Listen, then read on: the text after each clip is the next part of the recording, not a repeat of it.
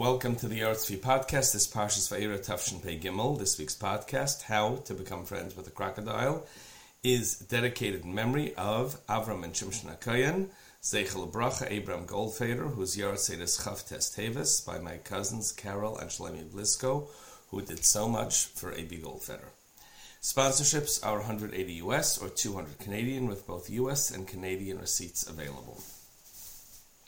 There's a word in this week's Parsha that I'd like to analyze, a bit of an unusual word, a word that you don't see much, and that word is tzvardeya. We're accustomed to translating tzvardeya to mean frog, which makes sense and that resonates in our minds, but the word is still curious, because the word seems to have a 5-letter root, tzvardeya, tzadi, pei, reish, dalid, ayin, and that's very uncommon. Hebrew word roots are 2 or 3 letters, usually 3. You really don't see 5-letter roots. You don't see much of 4. You certainly don't see 5. What is this? This question leads to the assumption that this word isn't one word, but it's rather 2. It's not one freestanding noun, but it's a compound of 2 different words. And indeed, in Lashon HaKodesh, you have many compound words. It comes up all the time. And so, travel ahead to Yeshaya, Perek Tes, you'll see the word Be'eretz, in the land, Tzal Mavetz. What is Tzal Mavetz? 5 letters. Tzel would be shadow. Mavetz, death, shadow of death. Or a simple common word, Eifo Heim Rayim. We want to find out where Yosef's brothers are. Eifo Heim Rayim, where are they? Where, Pai, where is that place? 2 words that merge into one. Now, if that's the case, tzvardeya is a compound word formed out of 2 words, and those 2 words would be tzipor, which would mean bird, da, or deya, which would mean knowledge. Now, what does that have to do with tzvardeya? We're accustomed to thinking that tzvardim were frogs. What do frogs have to do with birds? To answer this question, to go ahead and back up this idea that tzvardeya is indeed a compound word, we have to go ahead and take a different look at what tzvardeya really were. And to do that, we'll look at the Rabbeinu Bachya and many, many other Rishonim who say that tzvardeya, that tzvardim, weren't frogs, but they were actually crocodiles, which makes this a much more vicious plague. Indeed, the Rabbeinu Bachya tells us, Rak bayor tish'arna, these tzvardim, these things, frogs or crocodiles, will remain behind in the Nile. Well, what is this? To him, according to his perspective, it's a threat. We're talking about altmasa, that's some type of Arabic word. Crocodile, the actual crocodiles. Yoitziel sfasanar, it leaves the river. Bolea mashamotze, it swallows what it finds. Sometimes 2 or 3 people. And you can't go ahead and spear it or strike it or stab it because it has some type of armor on its body. It's the crocodile. Indeed, this makes a lot of sense. We know the Midrashim that tell us that the plague struck Egypt, but the plagues also struck the Egyptian gods. And indeed, the crocodile was some type of Egyptian god. Sobek, it was some type of Egyptian deity. Had a human body with a crocodile head. It was meant to ward off plagues from the Nile, ward off attacks by crocodiles. But this was an Egyptian god, and the plagues, the Makos, struck the Egyptian gods. This would resonate beautifully if the Nile was struck because it's a god, and the Tzvardim were struck because they were god, and Kinim as well, but that's another discussion. Well, so we're retranslating tzvardeya. We're saying that tzvardim weren't frogs, they were crocodiles. Okay, Rabbeinu Bachya, many other Rishonim say this. But how does this explain that tzipor da? We said that crocodile, tzvardim, it's a compound word. What does the bird have to do with this? To answer this, all you have to do is travel to Egypt or look at ancient history books, and they all talk about the same thing. A situation that existed in Egypt back then, a situation that exists in Egypt right now.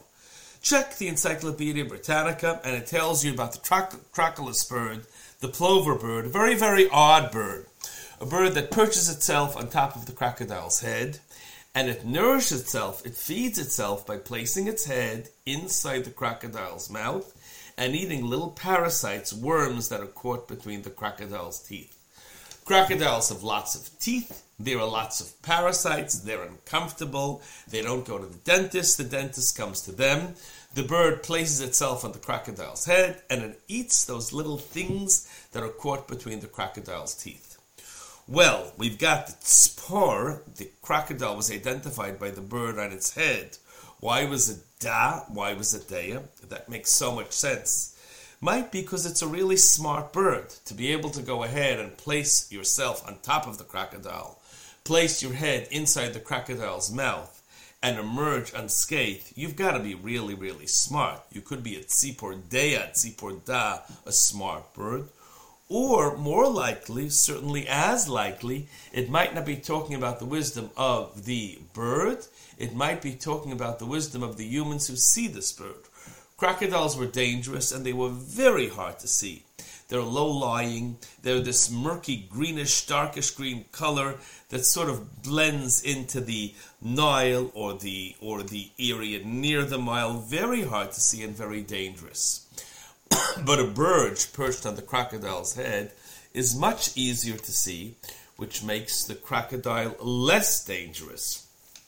And so, even today in Egypt, certainly back then in Egypt, this is documented both by encyclopedias today and Herodotus, who spoke about what Egyptian life was back many, many centuries ago, more than 1,500 years ago, talks about crocodiles with birds on their head, birds that were called tzvar da tzipor dea because they themselves were knowledgeable birds, or they provided knowledge to us about where crocodiles were.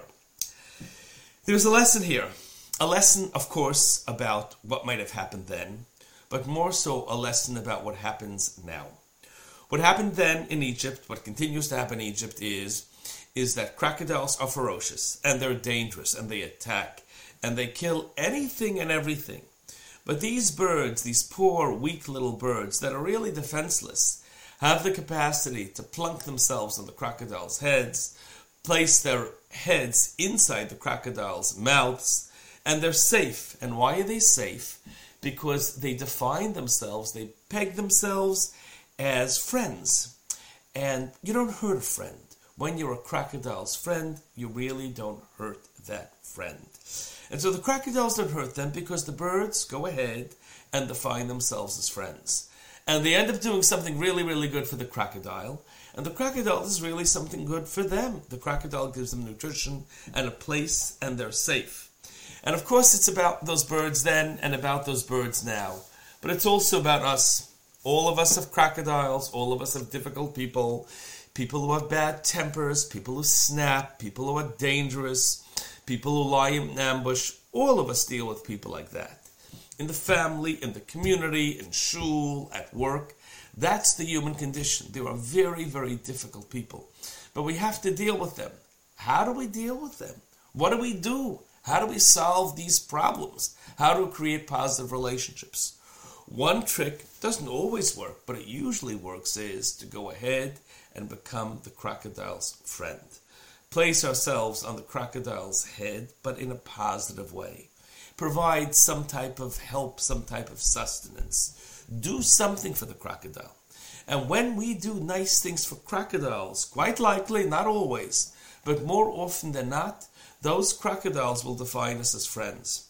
And once we're friends, suddenly we're not people that the crocodiles are going to attack. They might be friendly back to us. Who knows? Maybe like the crocodiles then and like the crocodiles now, our crocodiles will provide a perch, a place for us to be, nourishment, things for us to eat, place, space, good things. Do good things to other people. More likely, often than not, they will do good things back to you. It's a message to carry forth for this week, a message to carry forth every week. Good Shabbos, looking forward to coming together again next week.